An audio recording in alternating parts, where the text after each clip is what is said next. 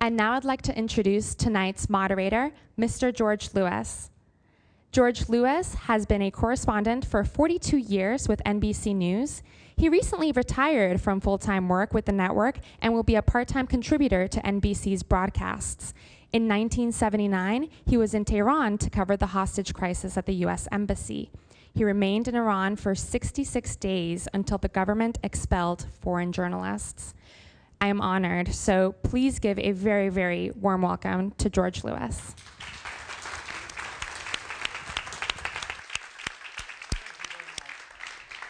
Okay, I'm going to introduce our panel now. He is the assistant professor in the Department of Diplomacy and World Affairs at Occidental College and the co-author of the book Becoming Enemies, U.S. Iran Relations and the Iran-Iraq War.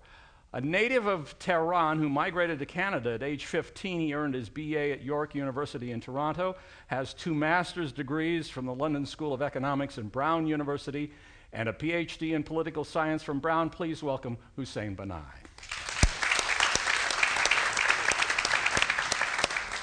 And the woman in the center here, she's the vice president for global policy programs of the Asia Society, and as such, she recently played a big role in arranging for Iranian President Rouhani to appear at a gathering in New York sponsored by the Society and the Council on Foreign Relations. This, while he was in New York to speak at the UN. She's had opportunities to converse with both Rouhani and Iranian Foreign Minister Mohammad Javad Zarif. So we value her perspective tonight. Please welcome Suzanne DiMaggio.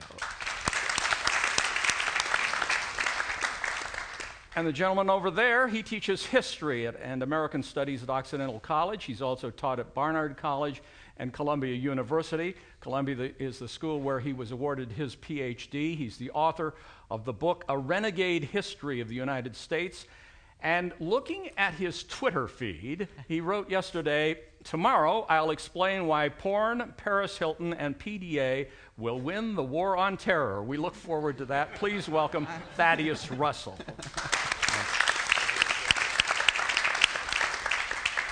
Well, Hussein, let me start with you. Yesterday in your old hometown, Tehran, crowds gathered in front of the former U.S. Embassy to mark the 34th anniversary of the takeover. And we're told that, the New York Times reported anyway, the crowds were the largest in many years, and that sort of helped to bolster the hardliners who opposed President Rouhani's peaceful overtures to the U.S.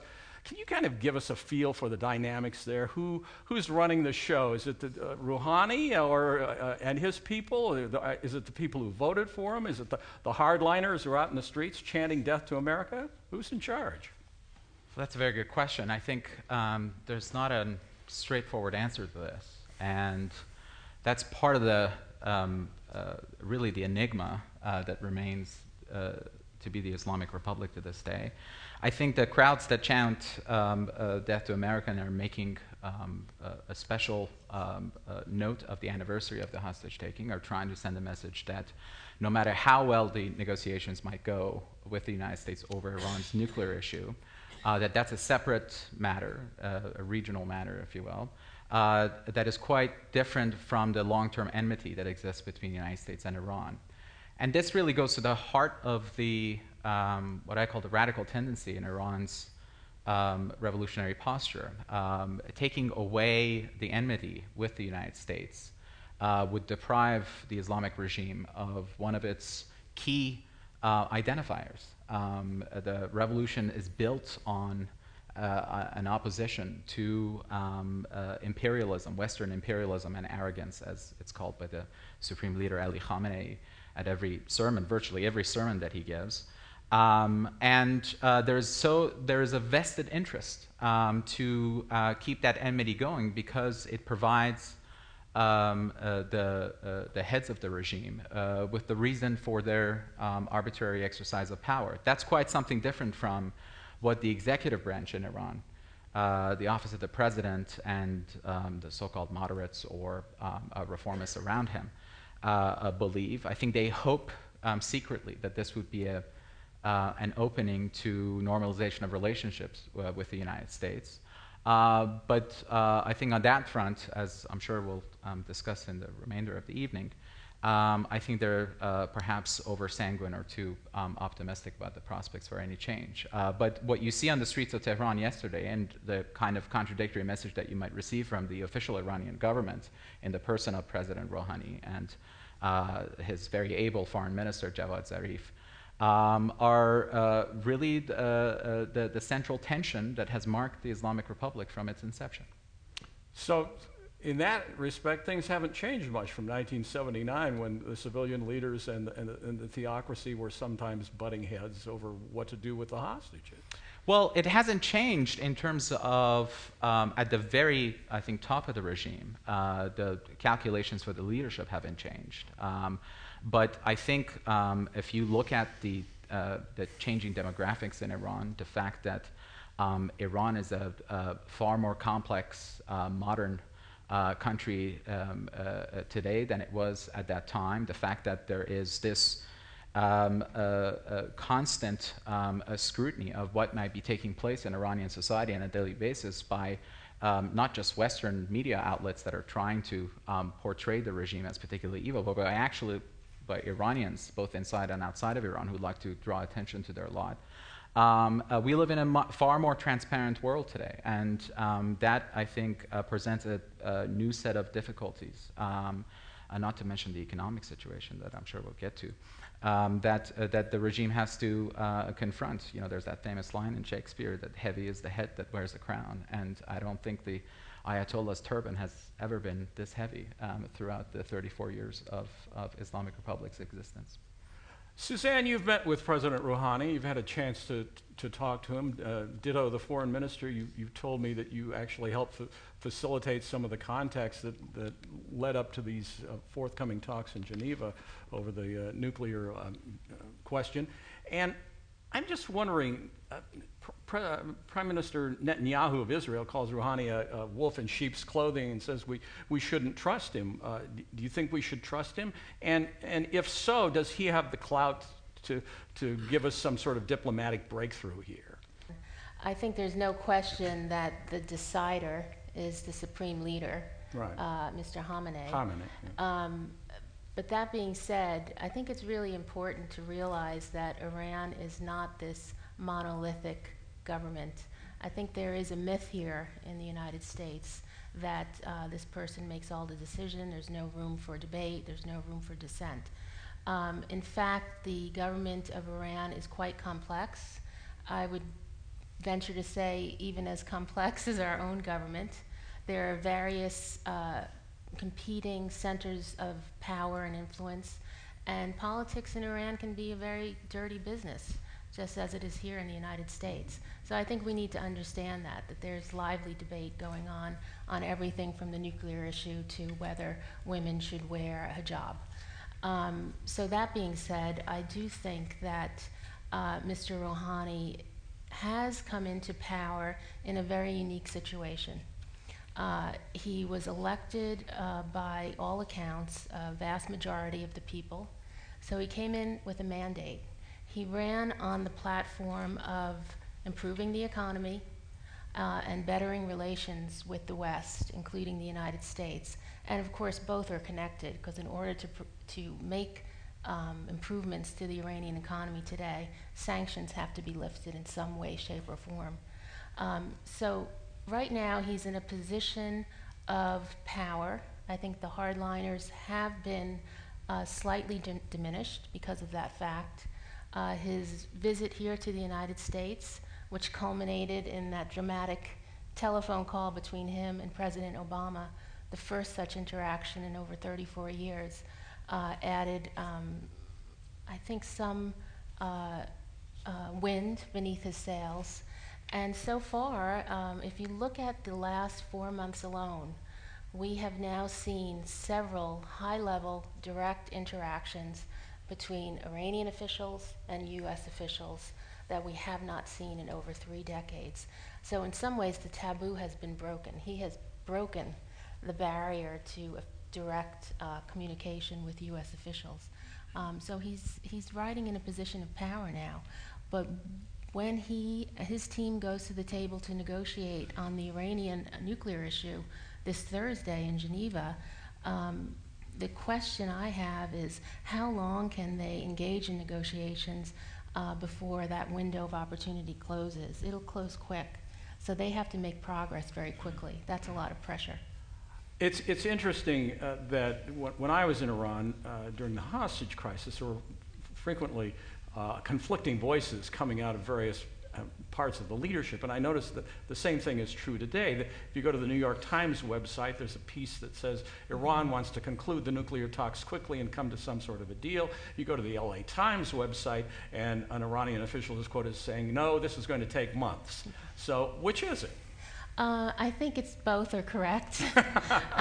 You know, these are complicated nuclear negotiations.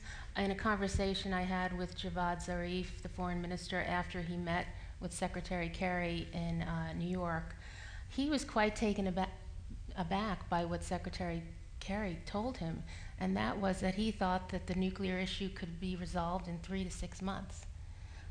He thought that was very quicker than he actually had imagined, but he said, if you say so, let's do it. So I think, you know, the Iranians have brought to the table what I would call a serious package, and now those negotiations are moving forward. They're the most fruitful interactions we've seen in quite a long time. My take on this is this, getting to your question of whether we can trust Rouhani and his team. Right now, we really don't know. But I think that the stakes are so high. We have come very close to military action with Iran, closer than I think anyone feels comfortable with. Because those stakes are so high and the deals and the package they're presenting seems serious, we must test that. And we must test that through diplomacy. Thaddeus Russell, we're coming into this period with Iran on the heels of the Arab Spring, in which this kind of democracy fervor spread from country to country with mixed results, but largely driven by social media, largely driven by modern methods of communication. What are social media? What's the internet? What's all this new openness going to do to Iran? So, I mean, I want to say, first of all, that unfortunately to me, when we talk about U.S.-Iran relations, it almost always is entirely about the relations between the governments of Iran and the U.S. So that leaves out, in Iran, about 70 million people. What are those 70 million people doing? Now, a lot of Western analysts don't have access to the streets of Iran, but we know a lot from what is available from reports.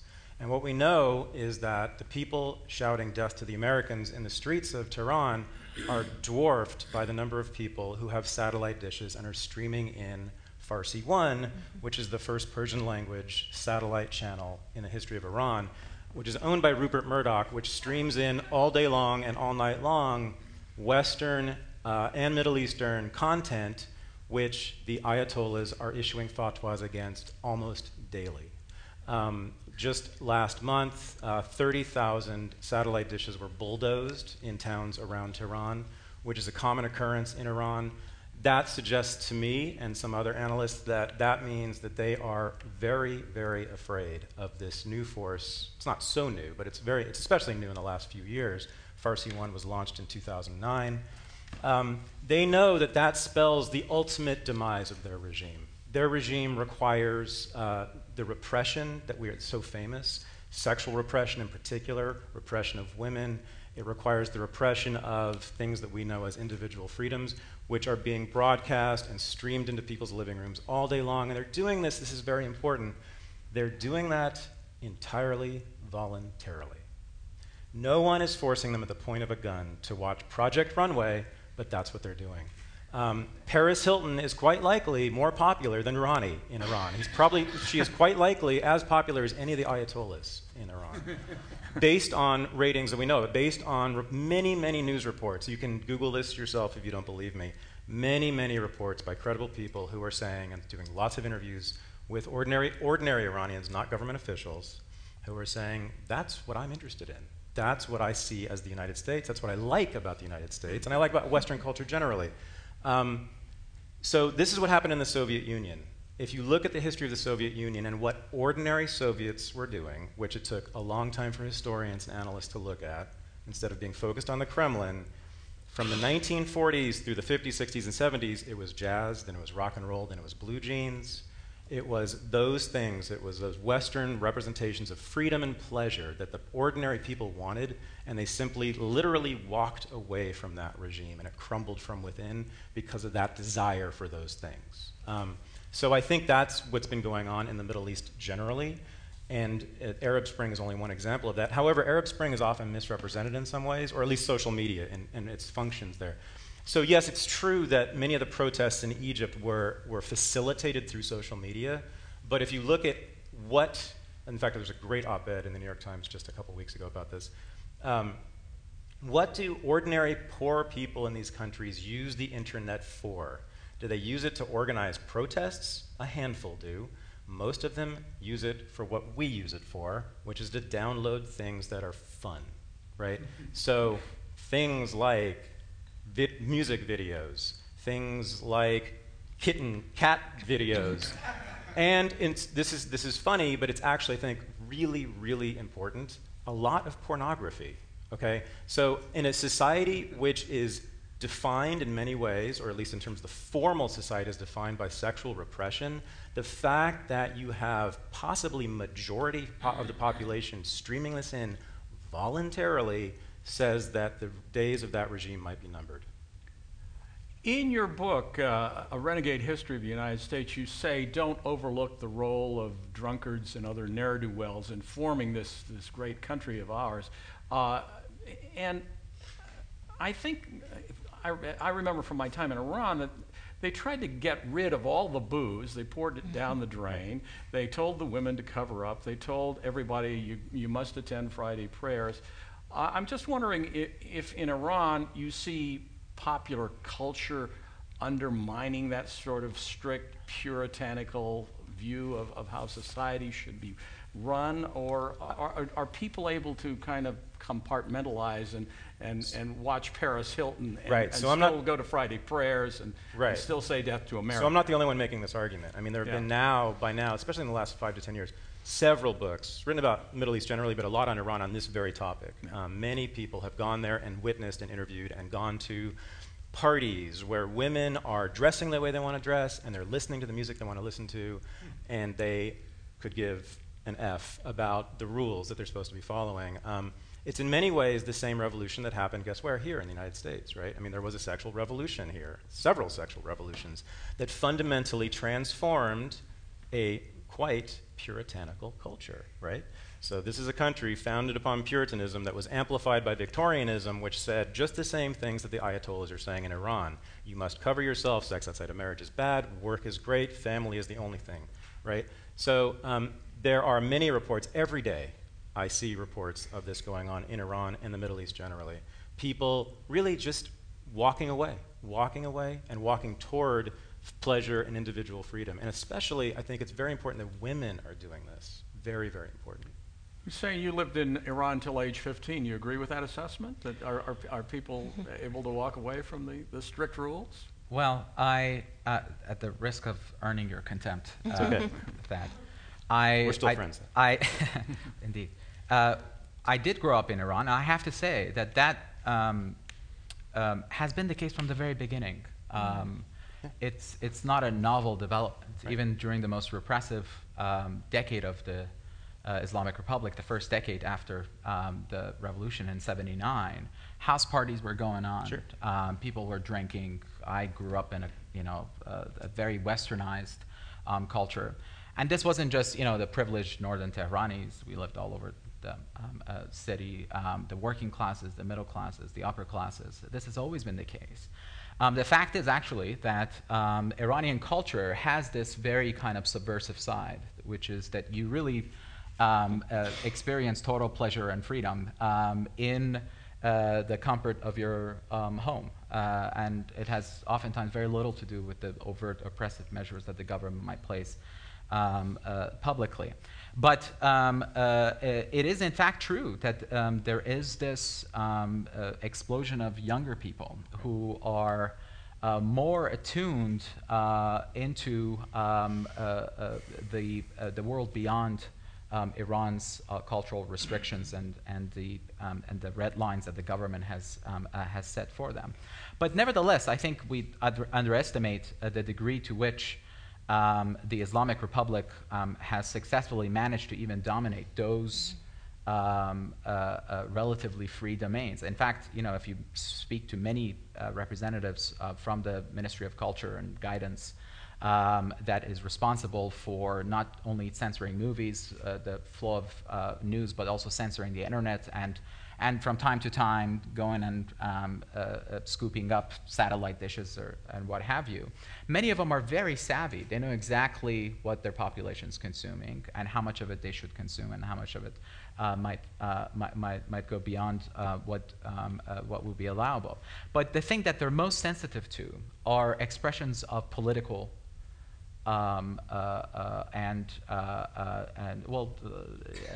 chiefly political dissent and oppositional views.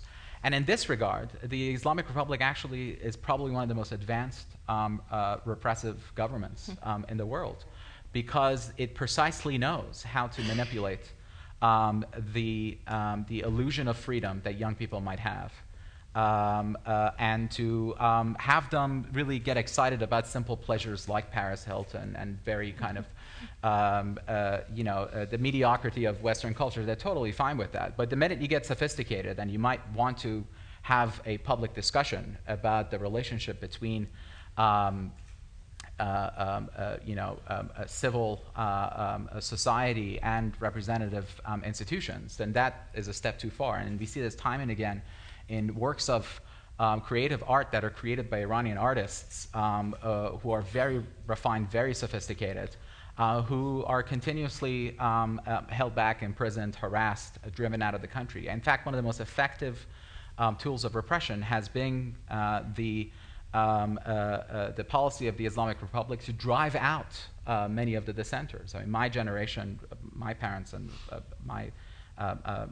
my generation are part of one of the largest brain drains in the history of the modern Middle East.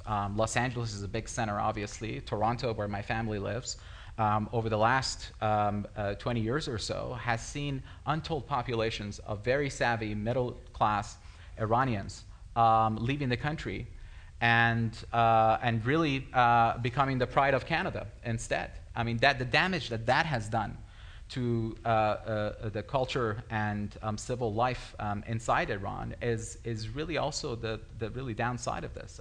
It's fine, the governments would be totally fine if young people just consume that kind of the cheapened version of Western culture. They actually have very little trouble with that. But the core problem for them remains expressions of political dissent, and they, I would venture to say, are among the most sophisticated repressive governments in the world in manipulating that and in keeping a very tight control over the population as a whole.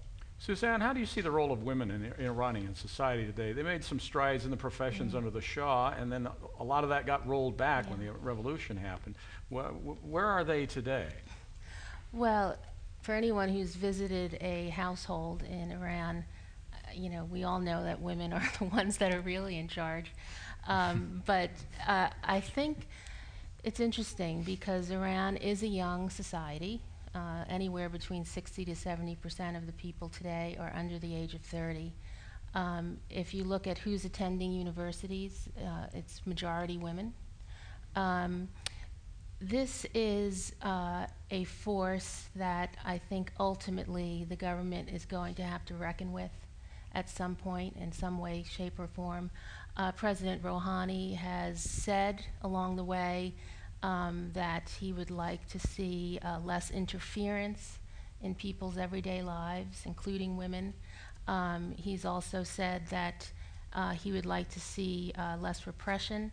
When I met with him in New York, one of the questions I asked him was about human rights, and particularly women's rights. His response was that he was in the process of putting together some sort of compact or something to advance women's rights, We'll see if that comes to fruition. But it seemed like he was thinking about these things. And any politician in Iran today, if they're not thinking about the role of women, they're crazy.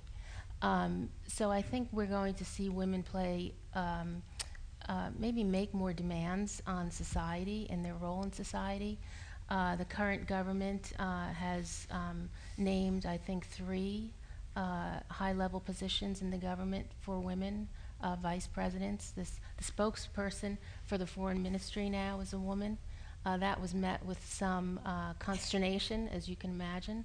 But now the public face of the foreign ministry of Iran is a woman. But make no mistake about it, there is a long way to go. These are only anecdotal, maybe directional trends that we might see. But the other side of this coin is the potential for women in Iran to advance that society, to help it develop economically, socially. That's a force that has yet to be unleashed. But as we've seen in so many societies today, it's women that are really driving economic development. And I think if Iranian women were given those opportunities and those rights, we'd see the same happen there. Well, Hussein talks about the brain drain that's gone on in Iran. Wouldn't one way to ease that be to be finding more roles for women in some of those positions that they need to fill? Without question.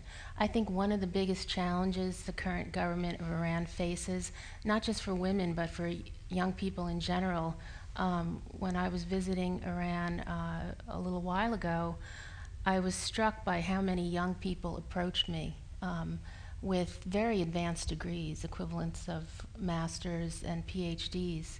And they were essentially working, if they had a job at all, it was very menial. They were pushing papers, not using their knowledge. There was a real strong sense of frustration. No career opportunities at this point whatsoever in many, many fields. So as the universities keep pumping out more graduates and more women graduates, those lack of opportunities, how long will it be before there really is a real rising up of people demanding change? Thaddeus, I'd like to talk a little bit about Iran versus Israel, because Iran has often said they'd like to wipe Israel off the map. Israel has said we got to get rid of the Iranian nukes and has threatened to bomb the place. You caught some flack about 3 years ago for a piece in which you basically said, I think, that the existence of Israel didn't exactly make us more safe in the world. I don't want to misquote you, and I want to give you time to set the record straight. But does the existence of Israel make it much harder for us to achieve a rapprochement with Iran? I mean, I'm convinced by Huss's argument and his work that there will be no rapprochement anytime soon between the governments of the U.S. and Iran. I don't see any prospect for that. I've been convinced by him and his arguments and other people that, even though we disagree about the lowbrow culture, and I'll get back to that in a second, that there's a symbiotic relationship between the two governments, that radicals on both sides feed the others, right?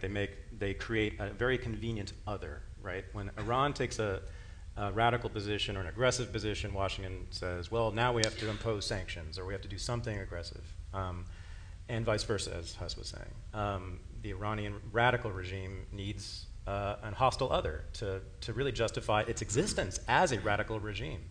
So, I mean, I think the relationship between the United States and Israel is a whole other ball of wax. I mean, your question was whether that will make rapprochement with Iran more difficult. Of course. The question is how the United States policymakers will view that and what we think of that relationship between Israel and the United States. Does the tail wag the dog? Does Israel call the shots on U.S. foreign policy? Some people here think that. I think that's fairly absurd. I mean, if you look at policymakers for dozens of years, they have made it very clear to Israel that U.S. policymakers call the shots. The commitment to Israel and its security and its place in the world, its very existence, so long as that is a commitment of U.S. policymakers, which it will be for the foreseeable future, of course, it will be a bargaining chip for the radical regime in Iran with its own people. It will say, see, they do support our enemies. See, they are interested in wiping us off the map. That's why you need to support us and our radical politics and policies. Some politicians like Nixon needed enemies. The Iranians need their great Satans. Exactly. Right.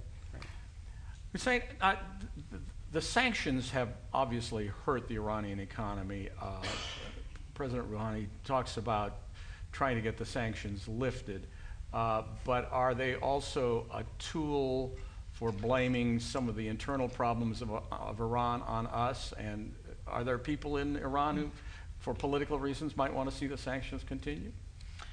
It's a very good question. I think the answer is no. I think whatever side of the political spectrum you're on in Iran, the sanctions are not good for you because they destabilize Iran's economy. They hurt Iran's oil sales, which is its single biggest source of revenue, that not only helps fund various outfits that are the vanguards of the regime, but also it kind of brings a measure of stability to Iran's political economy, which is a staple economy, and relies heavily on those revenues as backup.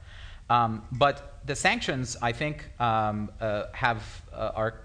outliving their usefulness. I think there was a period that the institution of sanctions by the Obama administration played a very useful role in putting Bibi Netanyahu and his harsh rhetoric of a possible attack into a box. The sanctions played a very effective role in basically scaring the Iranians into some sort of moderation. And I think Rouhani's election is not at all disconnected from the imposition of the sanctions. And you could argue if the sanctions were not put on, that Saeed Jalili, the person that was a favor of the hardliners, who was the lead nuclear negotiator and said to be a favor of the favorite of the supreme leaders, who was a candidate for president, could have been declared the winner. But we don't know exactly what the behind the scenes look like. But they did produce a very moderate government in Iran. But I think now it's time to discontinue them because the economic effect that it's having on the regime may, in fact, begin to serve and play into the hands of the hardliners, who have for decades been arguing that the United States is not interested in this carrots and sticks policy. It sticks all the time, that even after we reciprocate with some measure of goodwill, that this continues on. President George Bush Sr., in his inaugural address, famously said that goodwill begets goodwill. This was related to the American hostages that were in Hezbollah's possession, and the Iranians helped their release. The Rafsanjani government waited for the reciprocation of goodwill, and it never came. And since then, they've been very insistent that the United States only aims at its ultimate aim is to keep Iran in a box. But I think Obama has a very important window available to him to end the sanctions right now, to show that, yes, the moderation in Iran will have some measure of reciprocation on the part of the United States. This doesn't mean that all the other reservations they might have about the nuclear program or other things cannot be taken up seriously. But I think that the Iranians are certainly waiting for that signal back from the United States, and they should get it. I just want to say, I mean, I'm less of an expert on this than Huss is, but there is a counter-argument about the sanctions, which is that they actually forced people in Iran, through starvation basically, to be more dependent on the ruling class, who have more access to black market goods and foreign goods generally. Just so people know, I mean, the sanctions are actually killing people. There's a lack of medicine. People with cancer and AIDS are not getting medicine now. There's a real desperation, tremendous poverty there, and it's causing, the argument is, and I can't prove it here, but there is an argument, which I think should be taken seriously, which is that it does have the opposite effect of what has been called, what it's been claimed to do, which is to actually push people toward the ruling class and toward a feeling of nationalism and national reconciliation. Generally, historically, if you look at that, that's what happens. When people are attacked by outsiders, by outside forces, that's generally what happens. If you look at 9/11, on 9/12, everyone had an American flag because we were suddenly unified against this outside aggressor. Just really quickly, and the rise of Rouhani, there's another counter-argument. Again, hardly anyone can actually, there's no smoking gun as to why they did this, why this happened.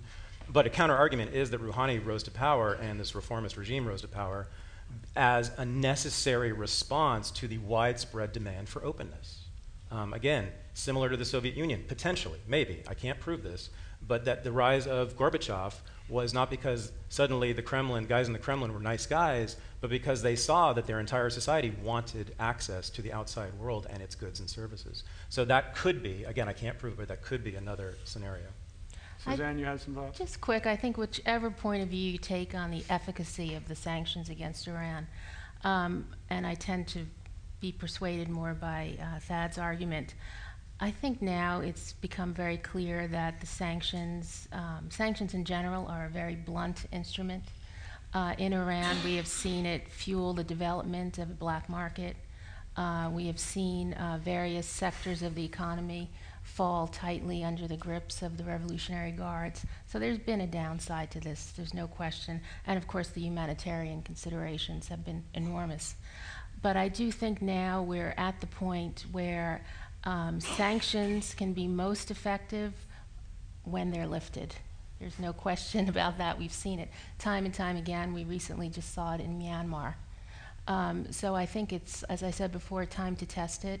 And if the Iranians are very serious with curbing their level of nuclear uranium enrichment, opening up all their facilities to international inspectors and so forth, then the United States and the West should ease sanctions. Hussein, you had some thoughts? Yeah, I mean, I agree that they should be lifted. I want to take special care to note, however, that the sanctions that were put in place were, for the first time, one of the most sophisticated system of economic sanctions directed against the Revolutionary Guard outfits that had benefited tremendously under Ahmadinejad in the 8 years that he was president. I mean, there were billionaires popping up with deep ties to the Guards, and some of whom are on the docket being tried because they're taking the blame for basically the political corruption and that has taken over the conservative and hardline classes in Iran's politics. The sanctions really tightened the noose on a lot of these outfits. I mean, Iran's treasury was being ransacked by some of the most hardline elements within the Guards who thought that, rightfully or wrongfully, that they had never been given their due after the Iran-Iraq War, where they sacrificed so much, that people like former President Hashemi Rafsanjani and his cohort of kind of neoliberal-minded associates had taken over Iran's economy, and it was time to basically for them to have their place at the table. There's no question that the sanctions have led to untold misery, especially in the area of as you pointed out, when it comes to medicines and people who have their basic sort of subsistence are dependent on state outfits. But I think one has to also be aware that this has had a tremendous moderating effect on some of the most hardline elements in the regime that had become so prominent in the last 8 years that were threatening to actually be the main political contenders in Iran's in the future politics of Iran for years to come.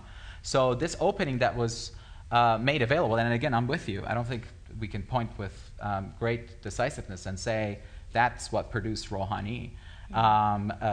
There's clearly widespread discontent with the regime, and people want to have reformists and liberal-minded politicians elected. But they tried that in 2009, and the regime didn't look at them and say, well, it's good to have Mousavi become president, because clearly the liberal participation is very high.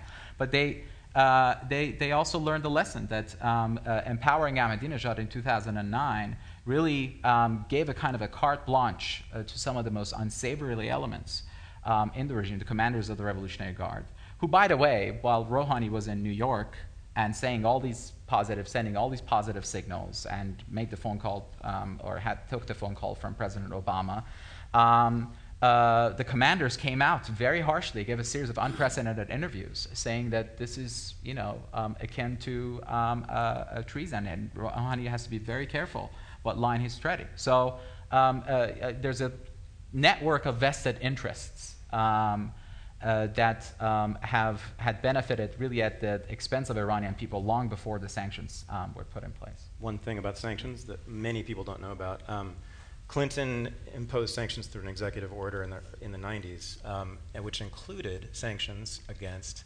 consumer electronics. Yes. So it was illegal to export laptops and cell phones and all the rest to Iran for nearly 20 years. Now, if you are truly interested in liberating a people, that seems like not the way to go. I am about to do something I never do, which is say something nice about the Obama administration.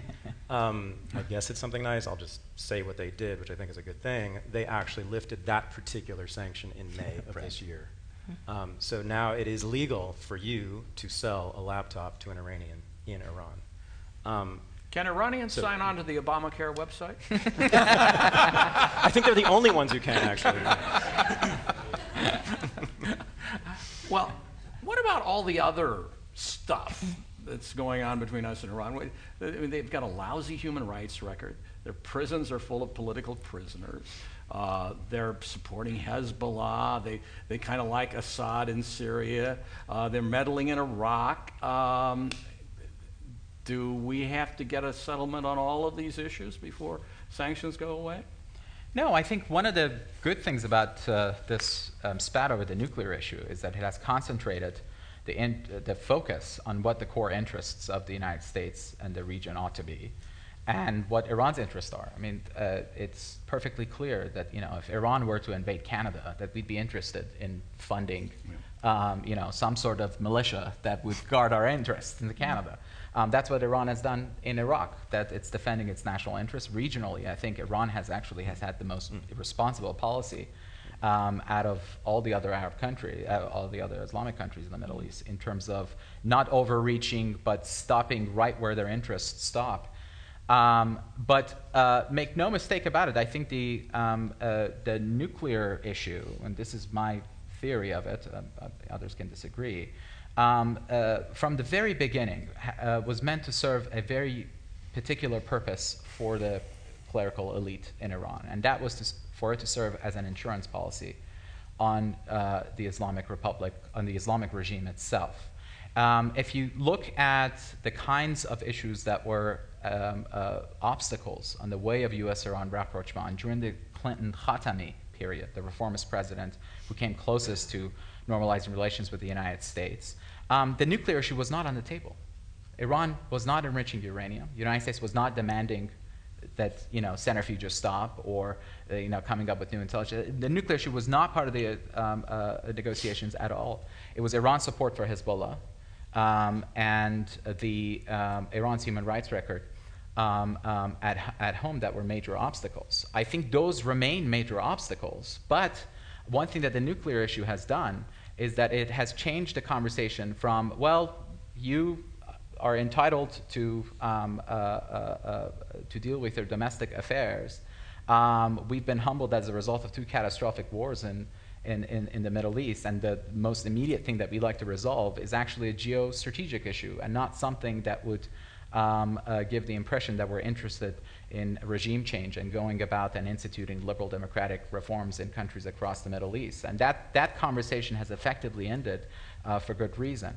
But I think the Islamic regime should really be applauded for coming up with this mechanism for changing the conversation from regime change to really clarifying the geopolitical interests of both the United States and Iran in the region. And they've accomplished it. I mean, Iran has benefited tremendously since the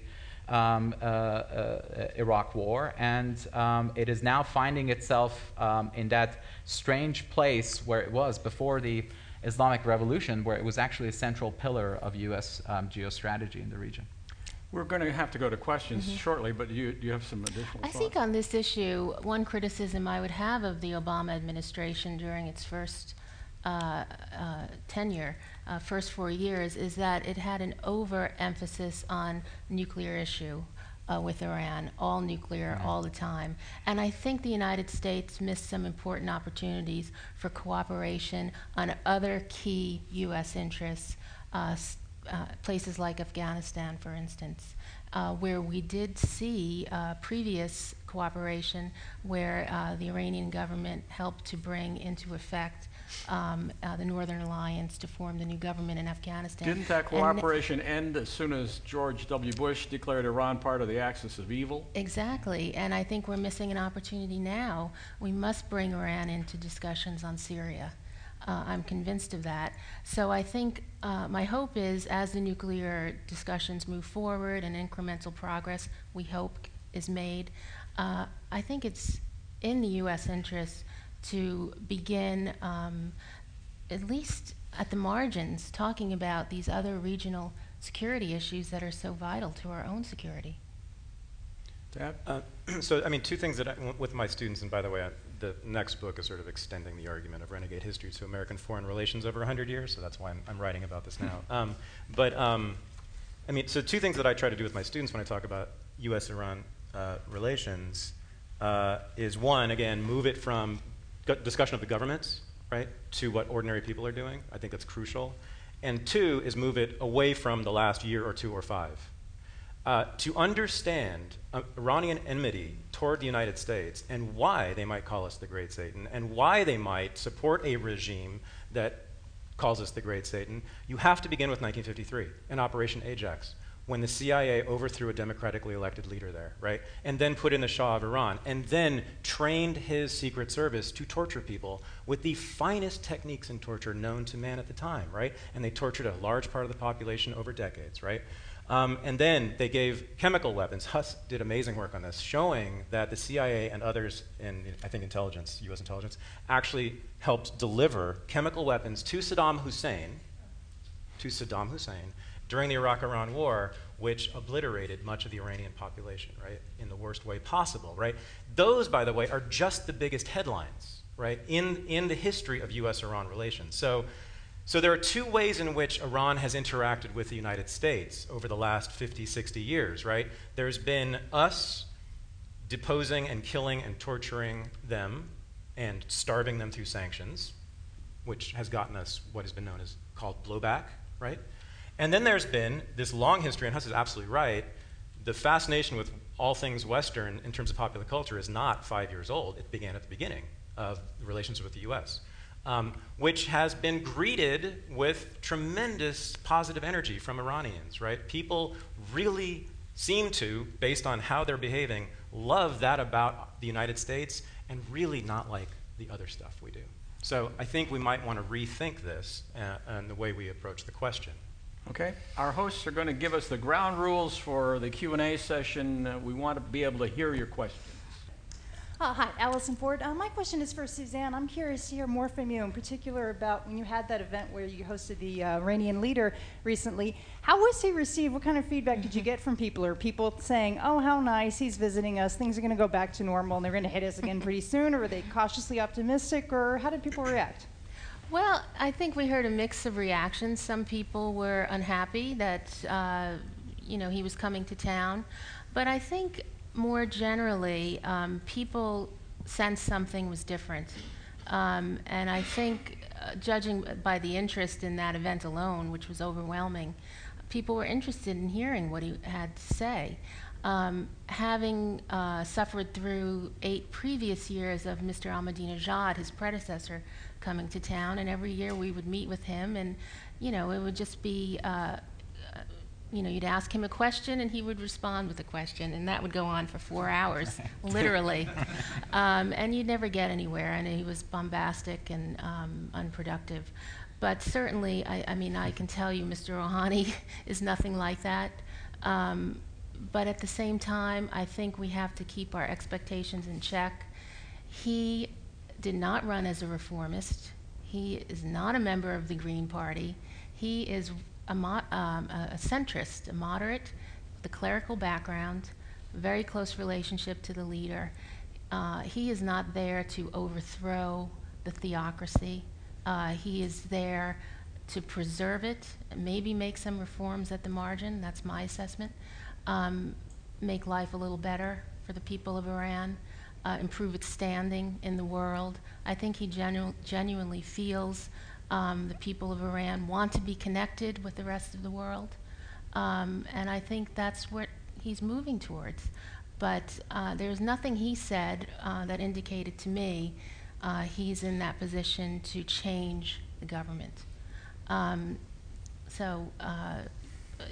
I think he made a strong case. I think it was a combination of people being relieved. Thank God we don't have to hear Ahmadinejad again. But also I think what he had to say was quite moderate. It had a tone, a conciliatory tone. And, you know, he came across as someone quite rational. I think he helped to debunk the mad mullah myth that has come to symbolize Iran. I thought it was interesting in his remarks before the UN General Assembly. He did not mention Israel once. He did not mention 9/11. He didn't say anything incendiary in that way, shape, or form. And in the business of diplomacy, words matter, language matter. So on that aspect alone, I'd give him an A. Question over here on your left. Hi, Jeff. A wonderful panel, another great Zocalo program. Appreciate the richness and diversity of the U.S. Iran relations that you're bringing to light. I do wonder, though, but what there isn't an element where the new president is, in fact, needing to kind of cover or bring up other issues, and that fundamentally, with Iran on one side having been invaded by the U.S., you know, in Iraq, and the other side having been invaded by the U.S. in Afghanistan, that there's a significant, powerful core that says, we definitely want to be part of the nuclear club. No ifs, ands, or buts. And the U.S., for whatever reason, especially the Israeli relationship, really thinking, no, we don't want that. And if you think there's really any chance that they truly will say, we're giving up our nuclear situation, our nuclear ambitions, because we think it's such a great idea, what, realistically, will the people in power be willing to do that? Is that for who? On this issue, I'll take this as a first stab. The government of Iran, I do not foresee them giving up their nuclear program, period. That being said, what I mean by that is nuclear energy program. They will never give that up. They're never going to give up the right to enrich on their own soil. They did that back in 2003, 2005, where they suspended enrichment, and it went nowhere. The United States did not respond. I think that was a missed opportunity. Now the situation is quite different. Back then, Iran had several hundred or more centrifuges running. Now they have 18,000. So the situation is different. Now this has become an issue of national pride and prestige. But what I can say, all the intelligence reports, you know, declassified that I've read, and talking to people that know this stuff very well, they're very consistent, whether it's the NIEs or intelligence officials that talk on this subject and military leaders, that Iran has not yet crossed that threshold towards weaponization.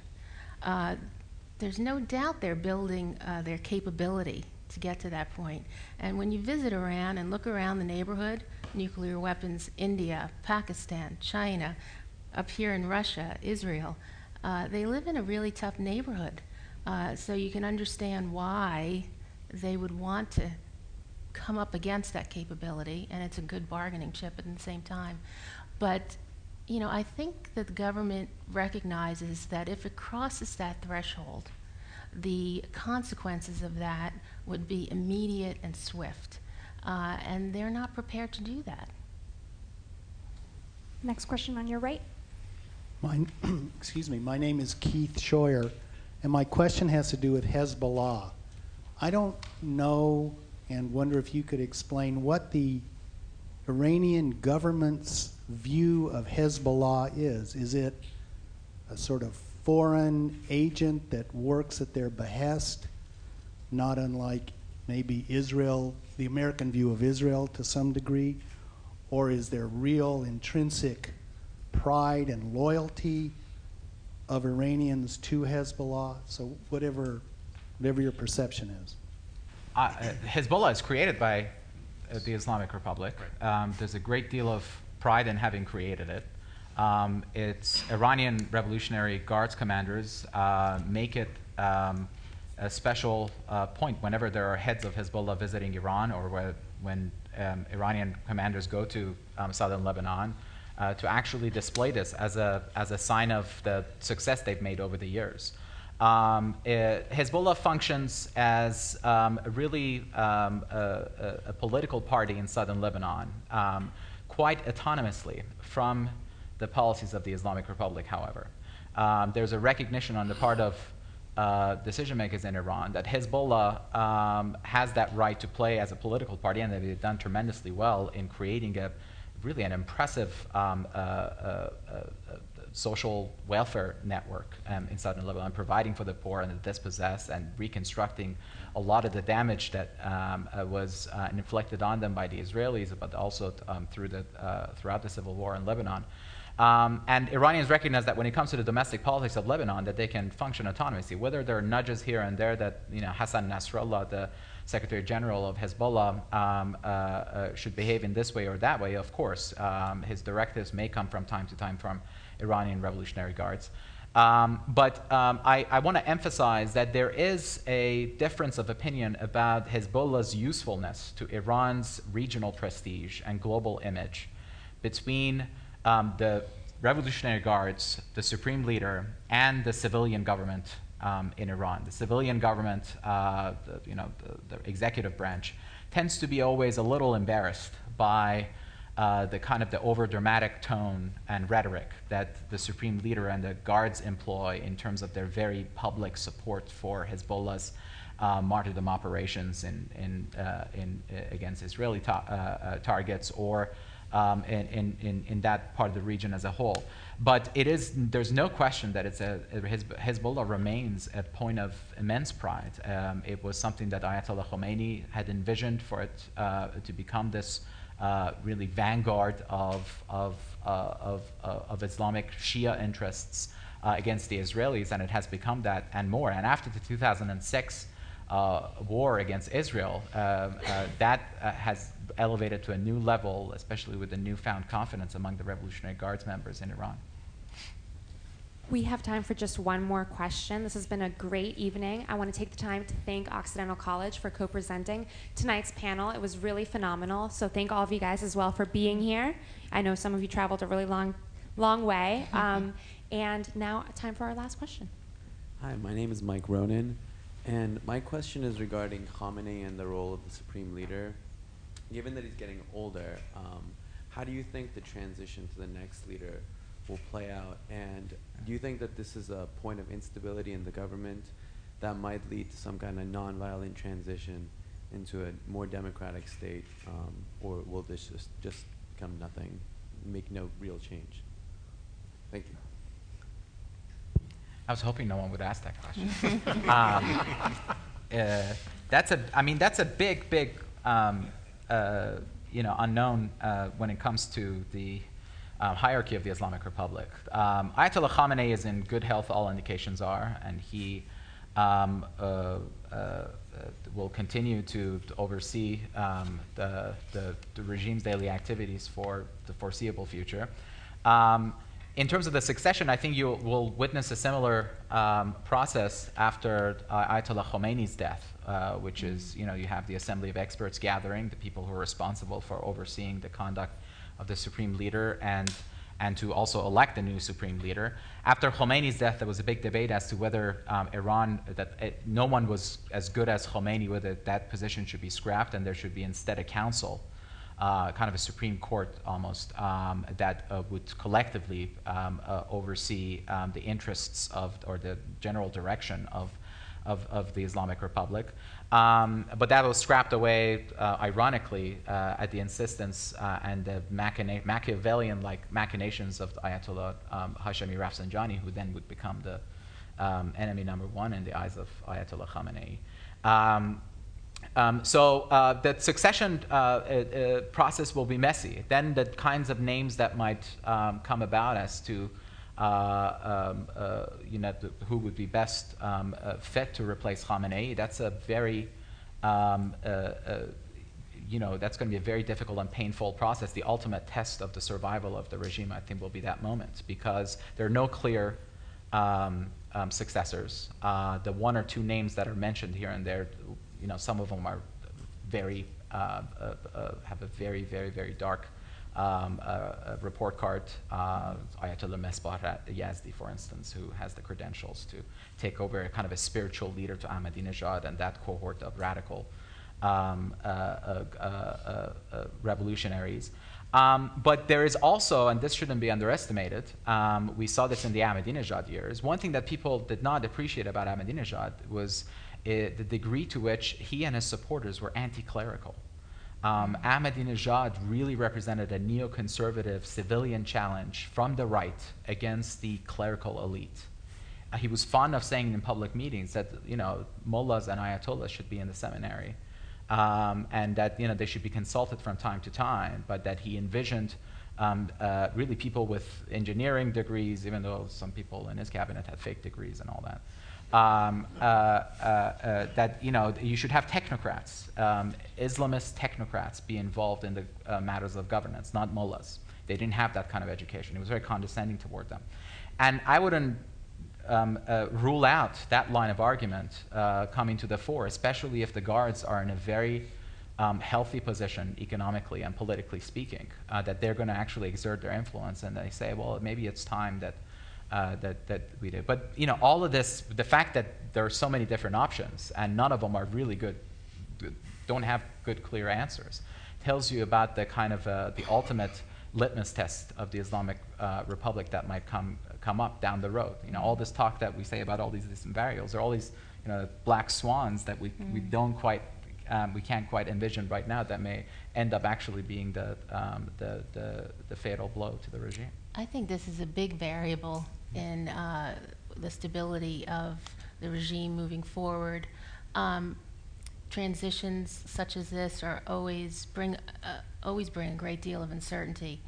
I do think that perhaps in the calculation of the leader today, that possibility of a leadership transition combined with the economic hardship the government is facing, taken together, is a recipe for instability and may have led to a decision at the top to fix that economy quickly. The next leader will be Rupert Murdoch.